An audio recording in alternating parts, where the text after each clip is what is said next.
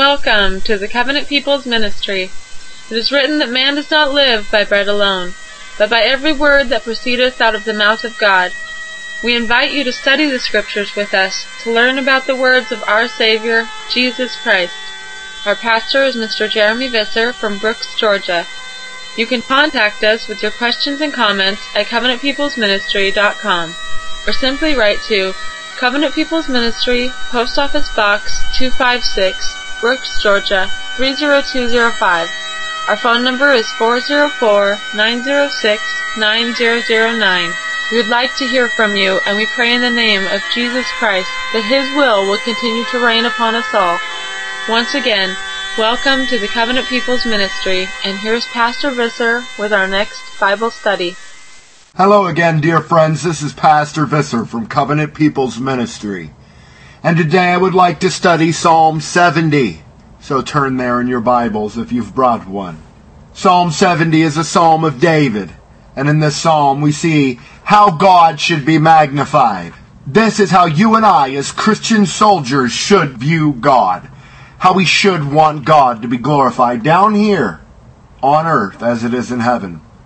David begins in verse 1. He says this: "Make haste, O God, to deliver me. Make haste to help me, O Yahweh." So, how many times a day do you call out to Yahweh? How many times do you lean unto Him for understanding? Well, David did it continually, and there's so many psalms that prove this. David says here, "Make haste, hurry, Yahweh God, to deliver me, to help me in all times, especially in times of trouble." Verse 2. "Let them be ashamed and confounded that seek after my soul. Let them be turned backward and put to confusion that desire my hurt." And we know many places in Scripture Yahweh God says He'll do this, that He will reward every person according to their own works, their own desires. So, if we're wicked, we will receive an unrighteous reward, and if we're righteous, we will receive one that's fitting for us. But we should see and focus in on the fact that David wanted his enemies to be ashamed, to be confounded. Now, we should know as Christians there are people out there who seek our soul. And for David it was no different, and that's the reason why he says, "Let them be ashamed, let them be confounded." Why? Because they seek after my soul. Let them be turned backward and put to confusion. Because why? Well, they desire my hurt. The Word of God says, "Touch not mine anointed." David was a man after Yahweh's own heart. And therefore David could pray this prayer in faith, knowing that it would be answered in due time. Next verse. Verse 3 in Psalm 70. "Let them be turned back for a reward of their shame that say, Aha, aha."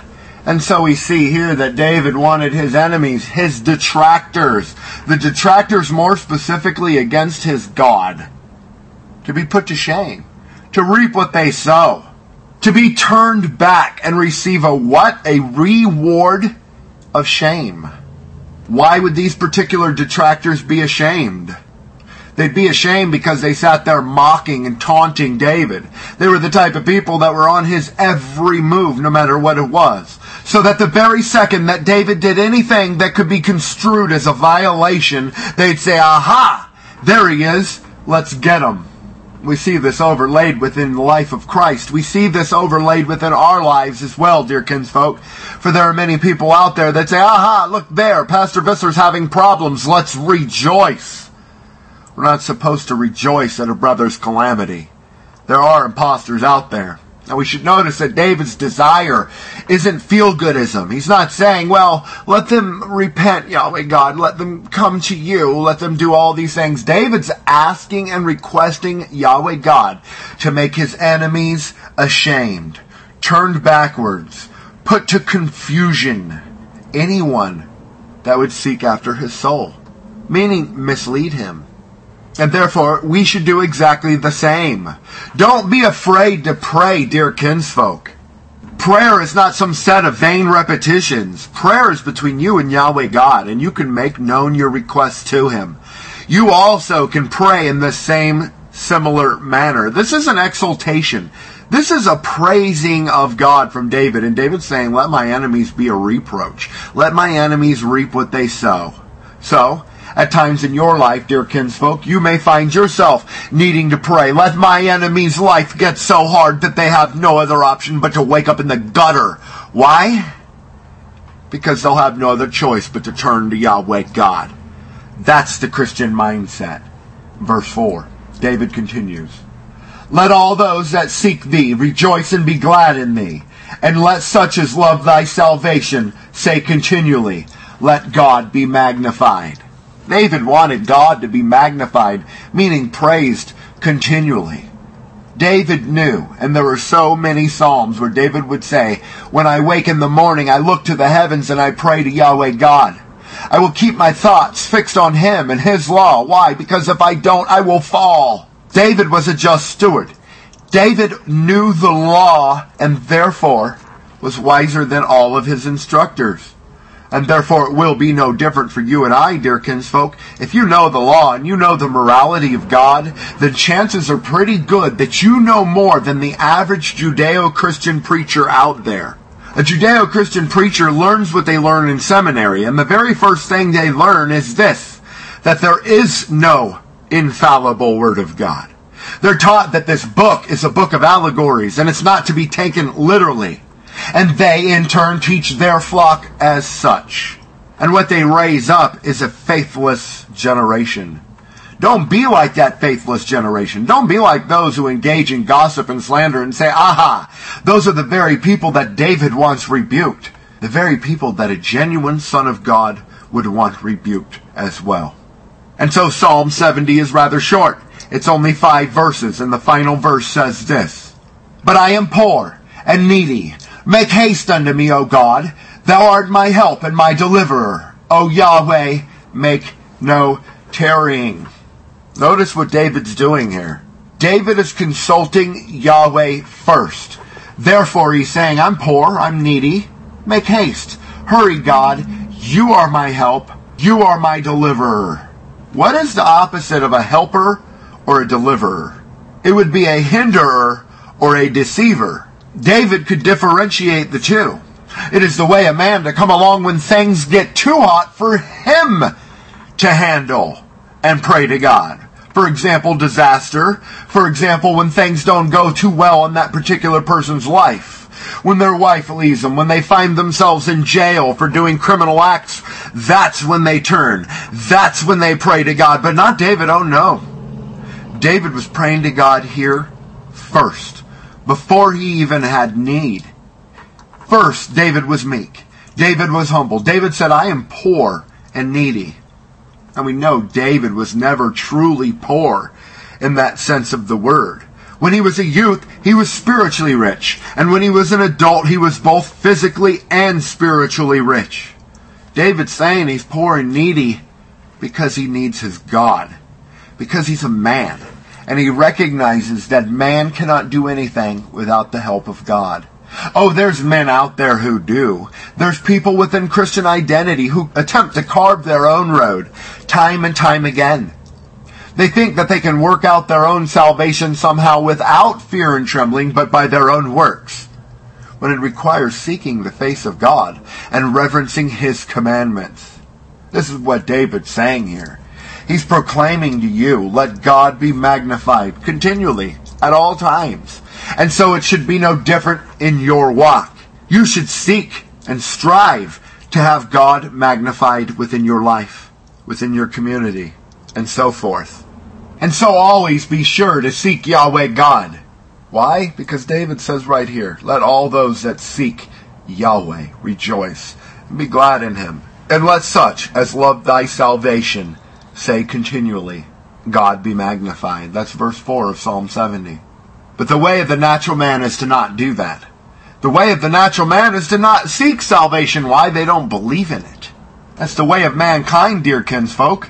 They walk around down here on God's green earth and they say, well, I don't believe in God. I don't believe in the devil. I don't believe in angels. As if that somehow makes them any less real. Oh, indeed, it's the way of man to say that I don't believe in something, therefore I'm somehow safe from God's judgment. Consider the aspect. The way of man is to say, well, I don't really believe in God, therefore it doesn't matter. But does it matter in the day of judgment, dear kinsfolk? Yes, it does. The way of a natural man is to not seek salvation because they do not believe they have anything to be saved from. So they don't say continually, "Let God be magnified." What it is a spirit that's lifted up. Many people who profess Christianity are lifted up in spirit. They don't have the proper spirit. They're either on one side where they're natural men anyway and they're just Sunday Christians.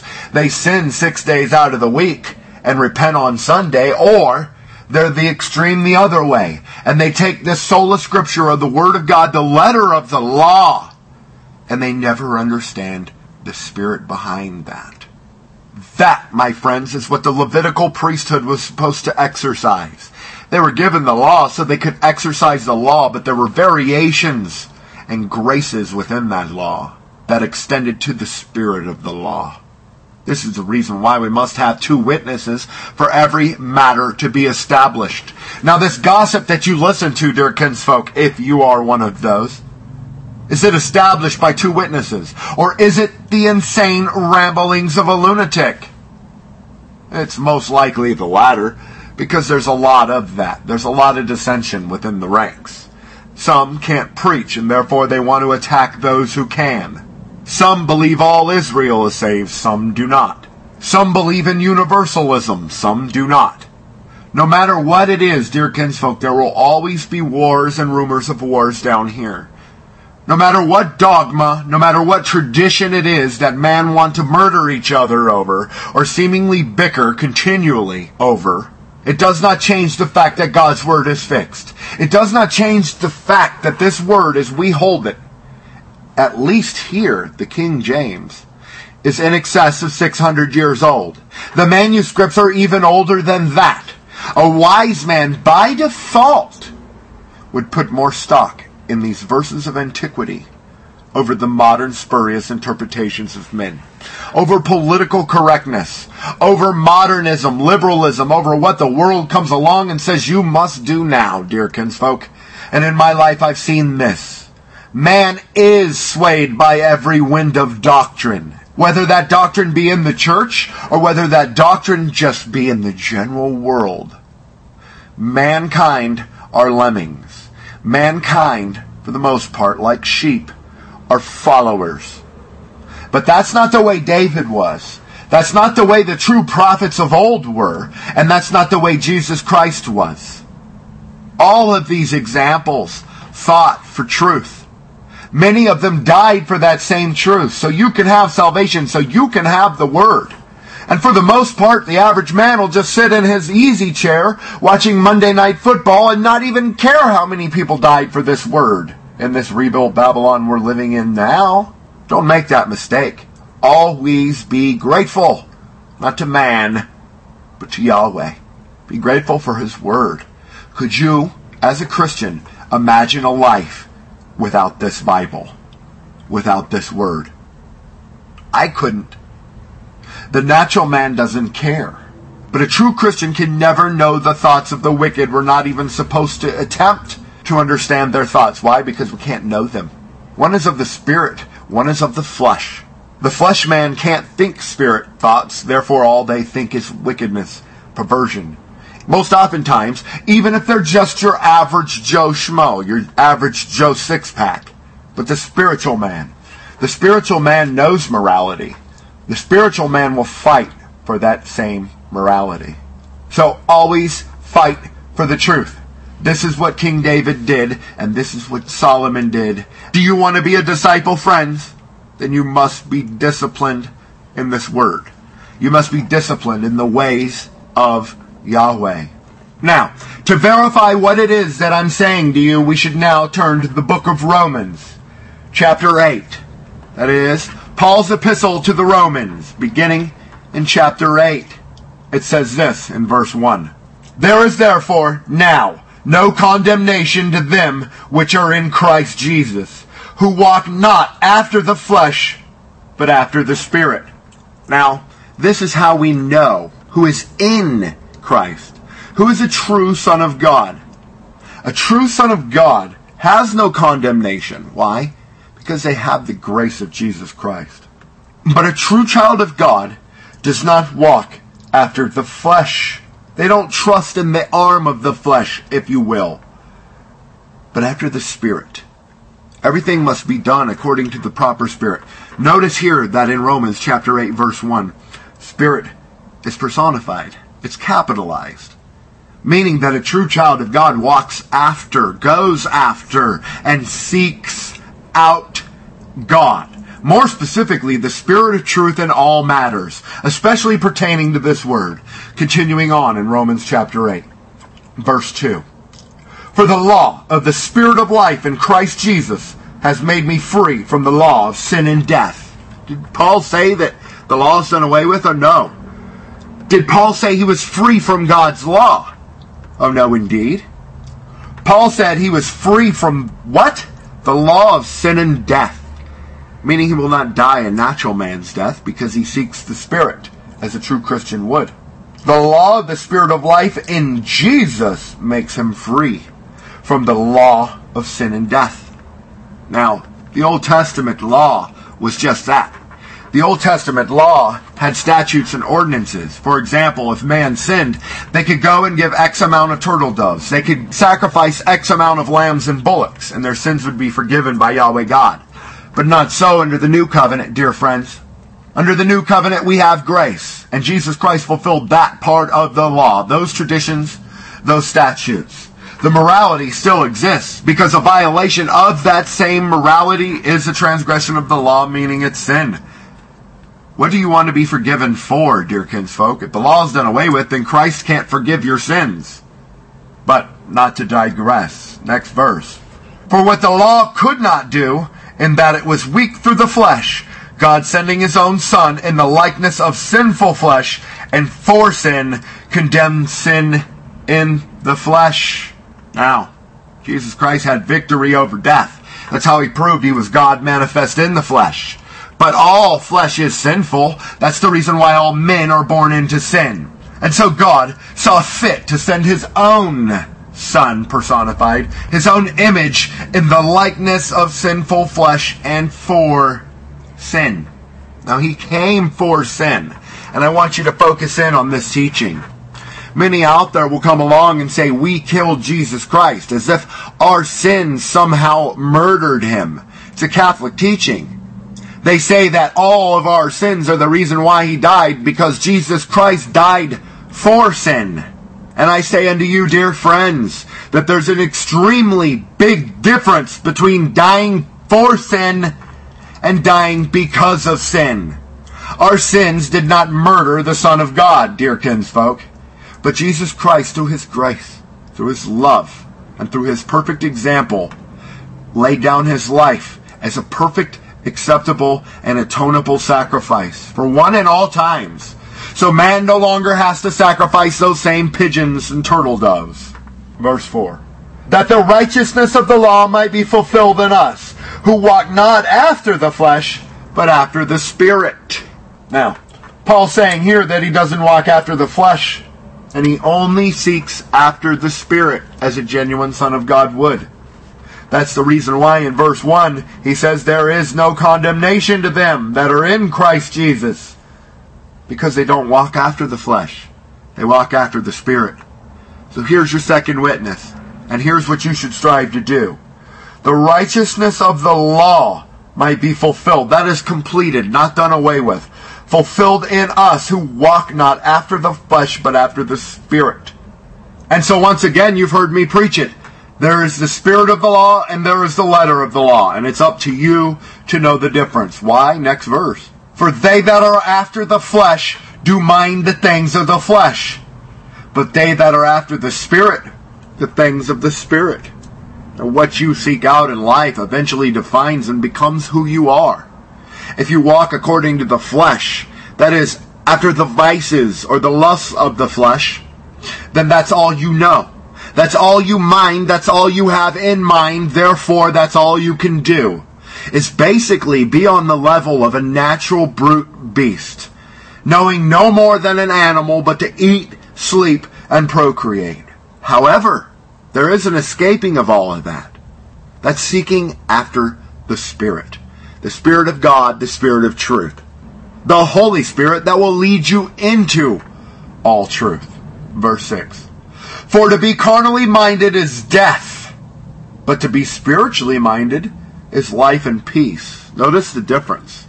Not only do the spiritual defeat death, because Christ says, whosoever believeth in me shall never taste of death. Not only do the spiritual men, women, and children of God overcome death, but they have life. And not only life, they have peace. So let's break this down and analyze this quickly before moving on. The carnally minded is what? What do they inherit? One thing. Death. Now, the spiritually minded, what do they inherit? Two things. Life. But added to that life is peace. So if you want to know peace, if you want to know perfect peace that surpasses understanding, dwell within Jesus Christ. David did. Paul did. They were overcomers. They fought for the cause. And they're considered saints. Next verse in Romans chapter 8, verse 7. Because the carnal mind is enmity against God. That's hatred, dear kinsfolk, stopping right there. The carnal mind, the mind of a natural man who doesn't know God, is hatred towards God. That's the way God hardwired it. So if we are not in the Spirit, we're opposed to God. More specifically, those that do not dwell within Jesus Christ hate God. There is no gray area. The way of the liberals to come along and say, well, I believe if you live a generally good life and do good acts, it doesn't really matter what religion you believe, you'll go to heaven. This is what they believe. Nowhere's that found in Scripture. Scripture straightforwardly teaches you either are of the sheep or you are not. You either are sealed and chosen or you are not. You either are a true, genuine son of God that is wheat or you are not. You are a tare. So understand this. This is why there is no gray area with Scripture. The carnal mind is hatred against God. Continuing on. For it is not subject to the law of God, neither indeed can be. It's not subject to the law. This is the reason why many people in Judgment Day, that day of the Lord, are simply blotted out. They're simply removed. God doesn't want to forgive their sins, and this is confirmed in the New Testament. Many times God didn't want a certain people hearing, so they would not repent, and Jesus would have to heal them. Why? Because that was not their purpose. Their purpose perhaps was to be a false prophet to mislead, so you could strengthen your own walk with Jesus Christ. Their purpose perhaps is to be a murderer, so that you could go through turmoil and become closer to God. There's so many examples I can give you, but man doesn't know the will of God. The Lord giveth, the Lord taketh away indeed. But we should always be praising God every day. Do not be carnal, because you no longer will be subject to the law. And so out there in Judeo-Christianity, they come along and act as if the law is the offense.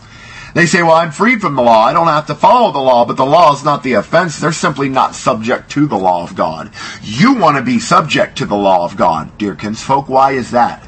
Because even though not one person down here can keep the law 100%, at least we have grace. We can be forgiven. How? Through Jesus, of course, and through His blood. But through the acknowledgement of that same said law. Simply acknowledging that God doesn't want you to eat something is good. Man, the carnal man, the natural man, doesn't even have that. How can I say that? Verse 8 in Romans 8. So then they that are in the flesh cannot please God. They that dwell continually in the flesh, the natural flesh man, the man who seeks to please his flesh continually. He cannot please God because he's not in the Spirit. And if he's not in the Spirit, he's not in the truth. And if he's not in the truth, that same man is a liar to both God and man. So, always cling to God. Always seek His face. It seems like such a simple teaching, but one that needs to be reiterated time and time again.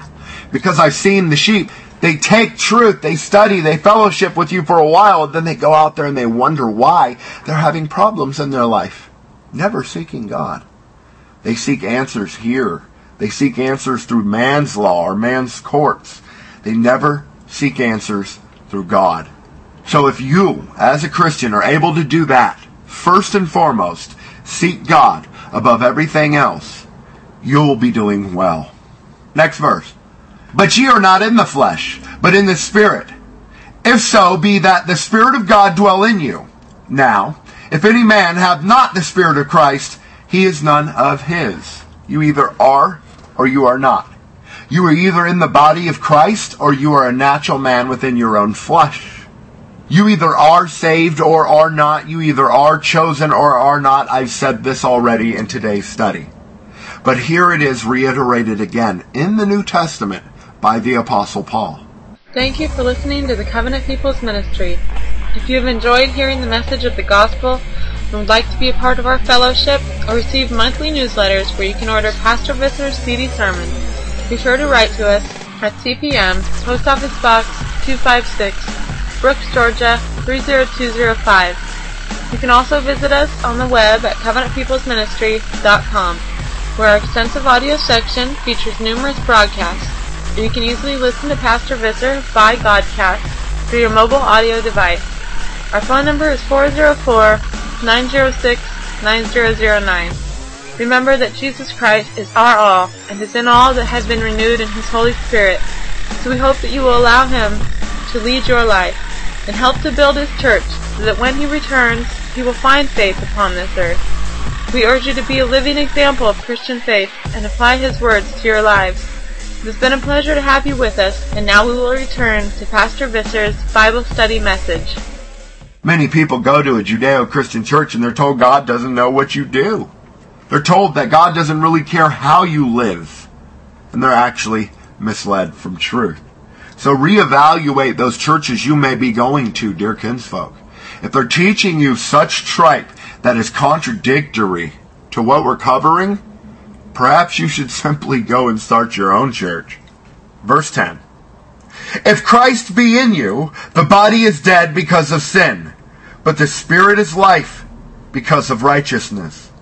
But if the Spirit of Him that raised up Jesus from the dead dwell in you, He that raised up Christ from the dead shall also quicken your mortal bodies by His Spirit that dwelleth in you. What's Paul saying? He's saying that if you believe that Jesus Christ overcame death, that He resurrected and sits at the right hand of Yahweh God, then you had best believe He will do the same exact thing for you. If the Spirit of Him that raised up Jesus from the dead dwells within you, what is that? The Spirit, Yahweh God, and or the Holy Spirit. He that raised up Christ from the dead, who's that? That same exact Spirit. That same Spirit that raised up Christ from the dead shall also quicken your mortal bodies. Next verse. Therefore, brethren, we are debtors, not to the flesh, to live after the flesh. For if ye live after the flesh, ye shall die. But if ye, through the Spirit, do mortify the deeds of the body, ye shall live. What's he saying? Paul is saying that you as a Christian need to have control over your flesh. Every bit of your body, whether it be your tongue, whether it be your mind, whether it be your muscle. All things must be brought under subjection. He taught this time and time again in numerous epistles. Bring your flesh into subjection. If you are able to bring your flesh into subjection, then you also will be able to withstand the tempter when the tempting comes. And this is what he's saying here. If you live after the flesh, you're going to die. Why? Because the wages of sin is death. The flesh-based man, the natural man, doesn't know the law. And if he doesn't know the law, then he cannot define sin.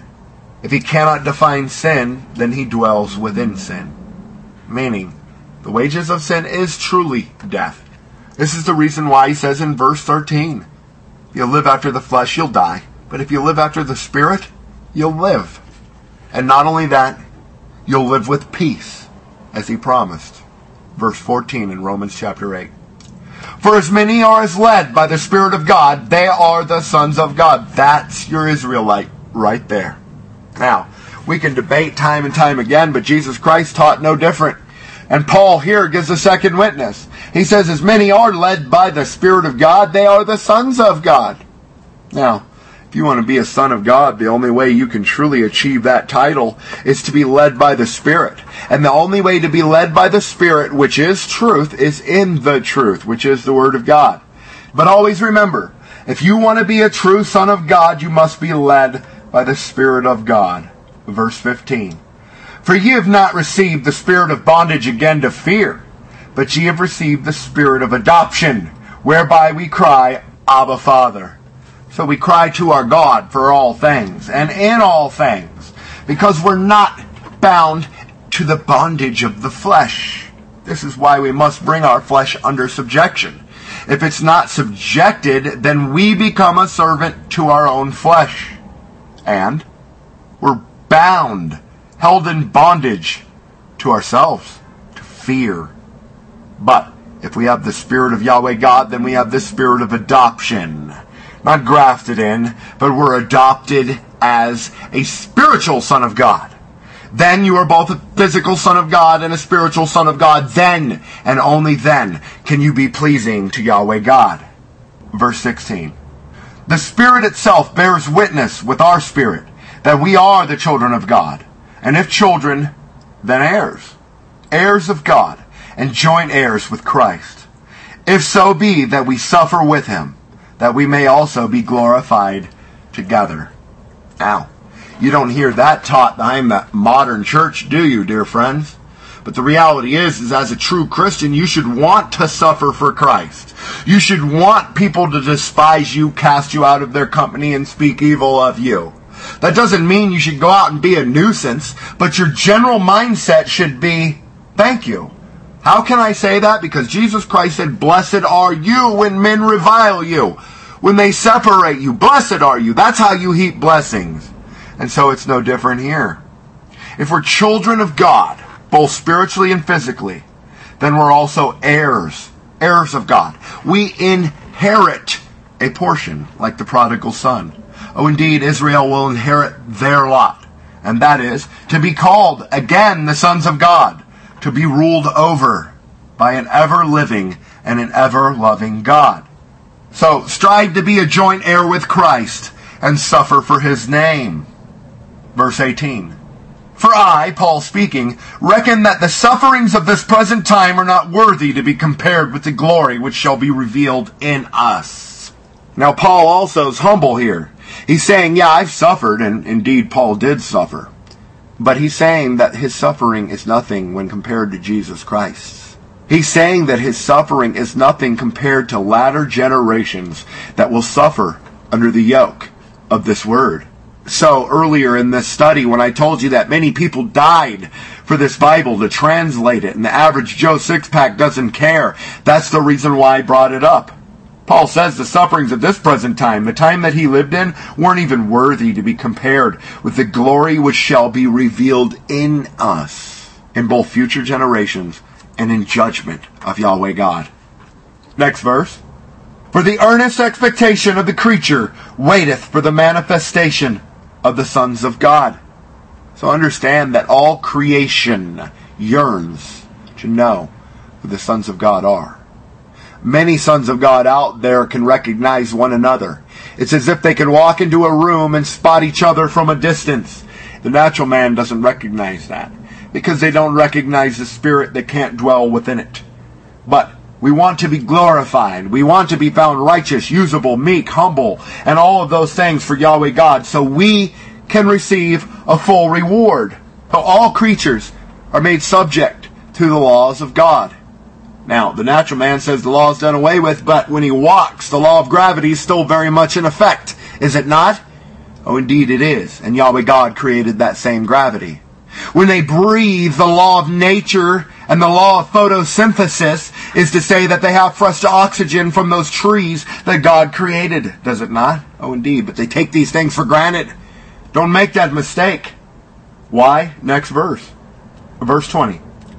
For the creature was made subject to vanity, not willingly, but by reason of him who hath subjected the same in hope.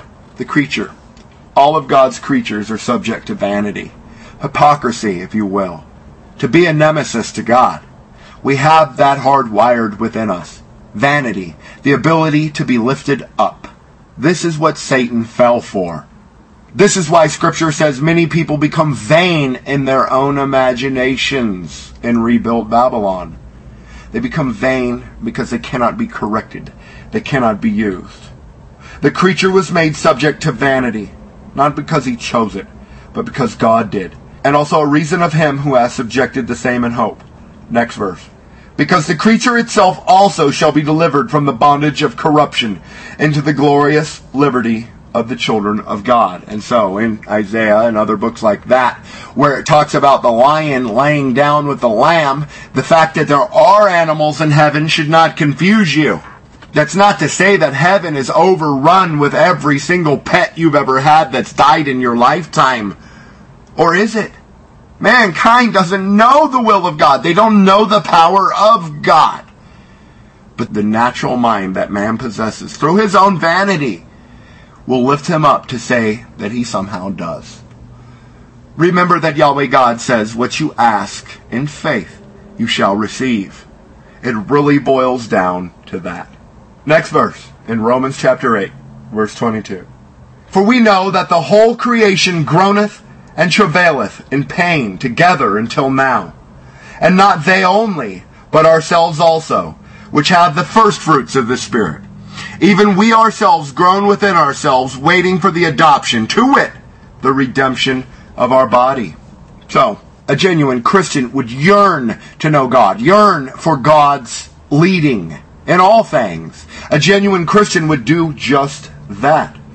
But here we see that those that are led of the Spirit groan, if you will. They hasten the coming day of the Lord because they know they cannot do it themselves. They know it's a great day. It's a day in which the Zadok, the chosen of God, cash in their chips, but not for the natural man. The natural man goes to the lake of fire. The natural man is blotted out. That's really Yahweh's dominion. But whatever it is, the natural man does not receive what the spiritual man does in judgment. And why is the spiritual man saved in judgment? Verse 24. For we are saved by hope, but hope that is seen is not hope. For what a man seeth, why doth he yet hope for? And this ties right perfectly into what Jesus Christ said. Blessed are they which have not seen and believed. It's easy to believe in something you see. The natural man can believe in a tree. He may not believe that God created that same tree, but he can believe that tree because he sees it. Is that faith? It's not faith at all. It's faithlessness. In order to have faith, we must believe in the things that we quote-unquote cannot see. Now, on the same token, a Christian can see God everywhere because they are spiritual. Therefore, when they walk in nature or they even walk in the city, they're able to see God's influence in all things. The natural man cannot. So we are saved by faith. We're saved by the grace through Jesus Christ. But we ourselves save ourselves through faith above everything else. Above racial pedigree, above theological doctrine, above all of those things. None of those things matter as much as faith to Yahweh. Oh, indeed they matter. And don't go and misquote me and say Pastor Visser says you don't have to follow the law, or Pastor Visser says you don't have to be an Israelite. I didn't say that. I said that faith is more important than those. Hope. Having hope in God. Next verse. But if we hope for that we see not, then do we with patience wait for it.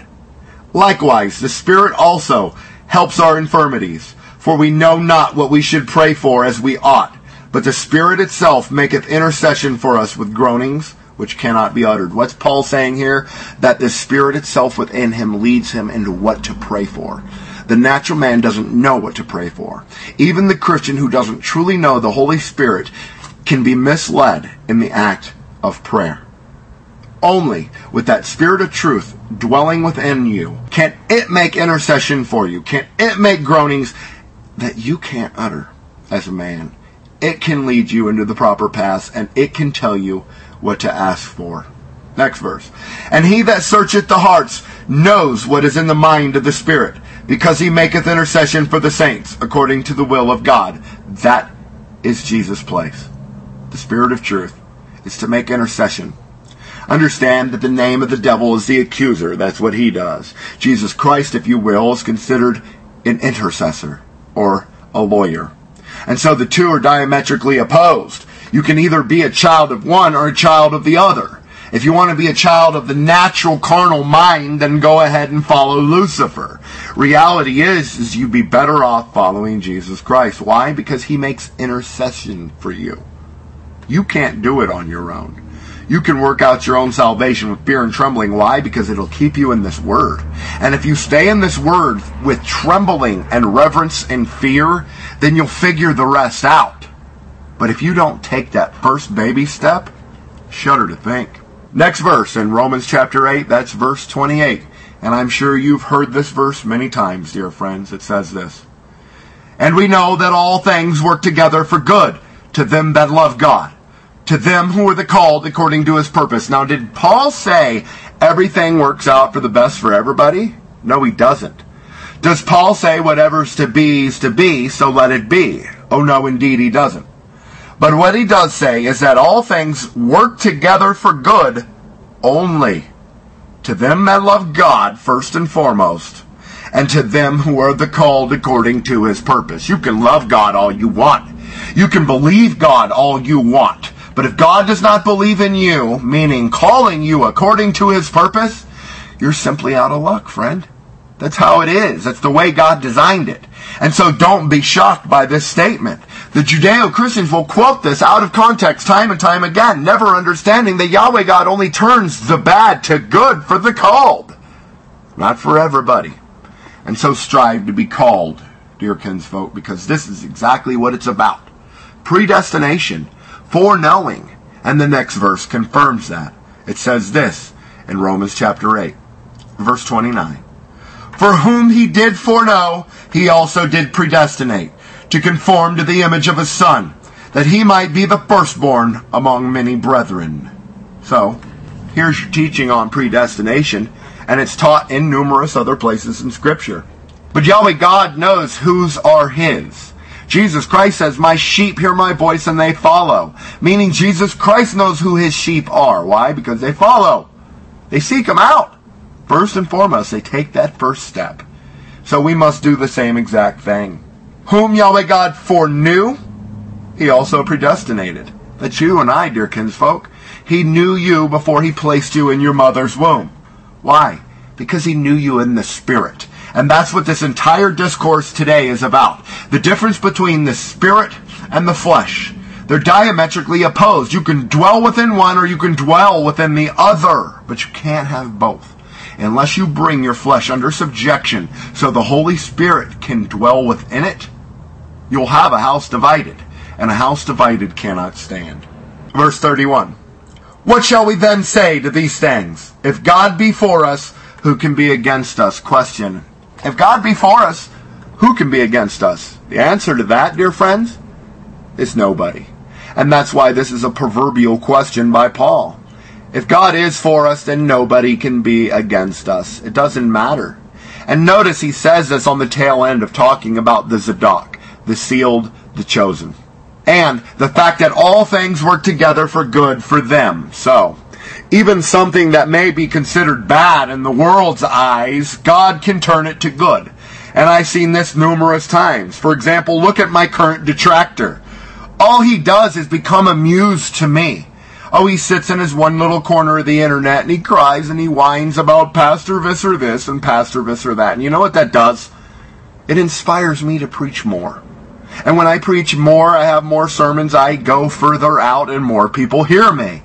Yahweh God can take bad things, if you will, and turn them to good if you're called. But he will not if you're a carnal man. So don't make that mistake. Verse 32. "He that spared not his own Son, but delivered him up for us all, how shall he not with him also freely give us all things? Who shall lay anything to the charge of God's elect? It is God that justifieth. Touch not mine anointed, saith Yahweh God." Oh, they can sit out there and they can clack their tongues. Oh, they can sit and bear false witness all they want, but the reality is their devices will not stand. They can't destroy a true child of God. Why? Because they can't lay anything to their charge. They cannot convince them of sin, first and foremost. Why? Because the elect follow the law. They're out of luck there. And even if they do in the ways of the world, even if they deliver them to man's courts, for example, and they're drug up before a man's judge, the true elect understand that that man judge can make no decision unless it be the will of Yahweh God. That's what Jesus Christ told Pilate.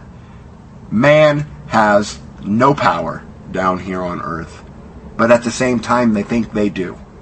And we see in our military, we see in the job sector, we see everywhere a hierarchy, titles, and uniforms. People say, oh, I've got 20 people working under me, as if that actually means something. It really doesn't, dear kinsfolk. It's not impressive. If you've got 20 people working under you to glorify the name of Jesus Christ, then maybe we'll talk. And so who judges God's elect? It says right there in verse 33, it is God that justifieth. Verse 34. Who is he that condemneth? It is Christ that died, yea, rather that Christ is risen again, who is even at the right hand of God, who also maketh intercession for us. Who is he that condemneth? Nobody. Oh, they can try. They can bear false witness all they want, but it doesn't work. Why? Because Christ died for his bride. His bride are the same exact people, the sealed, the called, according to his purpose. So nothing the world, the carnal man, the devil, or his children can do to you will truly stand. How can I say that next verse? Verse 35. Who shall separate us from the love of Christ? Question. Shall tribulation, or distress, or persecution, or famine, or nakedness, or peril, or sword? Now, I've covered in other sermons that what happens to the natural man is they're swept away. For example, the foolish man who builds his house upon the sand. What happens in times of tribulation, distress, persecution, famine, nakedness, peril, or sword? Well, his house is swept away. But not so with the righteous man. The righteous man builds his foundation upon the rock. And that's why this question is answered. Next verse. As it is written, for thy sake we are killed all the day long. We are accounted as sheep for the slaughter. So once again we see another reference of people being sheep. And this goes all the way back to Psalms. Psalms 44:22. And we'll cover that in just a second. But we're going to finish the chapter here in Romans 8 first. For it's written, for thy sake we are killed all the day long. We are accounted as sheep for the slaughter. But notice that Paul, in addition to quoting this psalmist, adds the next part. Verse 37. Nay, in all these things we are more than conquerors through him that loved us. For I am persuaded that neither death, nor life, nor angels, nor principalities, nor powers, nor things present, nor things to come, nor height, nor depth, nor any other creature shall be able to separate us from the love of God, which is in Christ Jesus, our Lord. What's Paul saying? Nothing can separate you from God's love. Man can do what they want. They can murder you. They can put you in jail. They can bear false witness against you. They can attack your home, your ministry, and so forth. But none of the devices of the wicked will stand. Why? Because Yahweh God is our intercessor. Jesus Christ will stand and defend his own. Now, I said I wanted to cover the 44th Psalm, so turn there now. And by doing so, we'll be able to unlock certain keys that will shed more light on what Paul was saying in Romans chapter 8. So I'll be reading in the 20th verse of Psalm 44. It says this, if we have forgotten the name of our God, or stretched out our hands to a strange God, shall not God, that is Yahweh, search this out? For he knoweth the secrets of the heart. Yea, for thy sake are we killed all the day long. We are counted as sheep for the slaughter. Awake, why sleepest thou, O Lord? Arise, cast us not off forever. Wherefore hidest thou thy face, and forgettest our affliction and our oppression? For our soul is bowed down to the dust, our belly cleaveth unto the earth. Arise for our help, and redeem us for thy mercy's sake. What is Paul saying? What's that secret little code he just gave you in that entire chapter of Romans chapter 8 we just covered? By reading Psalms 44, we see that Israel turned away from their God. They started serving other gods, and because they turned their face from knowing God, they were counted as sheep. They were killed all the day long. They became proverbial meat for the beasts of the field, if you will. But he ends Psalm 44 by saying, "Awake, send a Redeemer, come save us." Who was that? It was Jesus Christ. And once again, it goes back to the aspect of Jesus Christ is God. I don't know how many more times I can say it, but by reading both Psalm 44 and Romans chapter 8 and Psalm 70 as we began today's study, I hope and pray that it shed more light in your Christian walk. Not as to what happens in judgment, not into the mindset of God and how he feels for the wicked, but more so into the mindset of how much he loves his sons, his children. He loves his sons like any father would. And so, love him back. Seek his face in all things. And with that being established, dear kinsfolk, please swing by the Covenant People's Ministry website and sign up for an account. If you desire, send your emails or your questions to me, and I'll answer them in due time. Look for future releases coming from Covenant People's Ministry. And pray for this church, dear kinsfolk. I solicit your prayers. That's all I've ever asked of my flock. So until next time, once again, dear kinsfolk, this is Pastor Visser wishing you and yours great studies. War for Christ. Amen. Thank you for listening to this message. We hope that you have enjoyed studying with us. Remember the words that Christ has given, that wherever 2 or 3 are gathered in my name, there I am in the midst of them. We hope that you will gather together with us at the online ministry's website, which is covenantpeoplesministry.com, and share your Christian testimonies or ask questions and enjoy biblical fellowship. You can also order CDs of Pastor Visser's Bible studies and enjoy many other Christian resources through the church's website or write to Covenant People's Ministry, Post Office Box 256, Brooks, Georgia 30205. Our phone number is 404-906-9009. Thanks again, and may the love of Christ abide in you and yours forever and ever. Amen.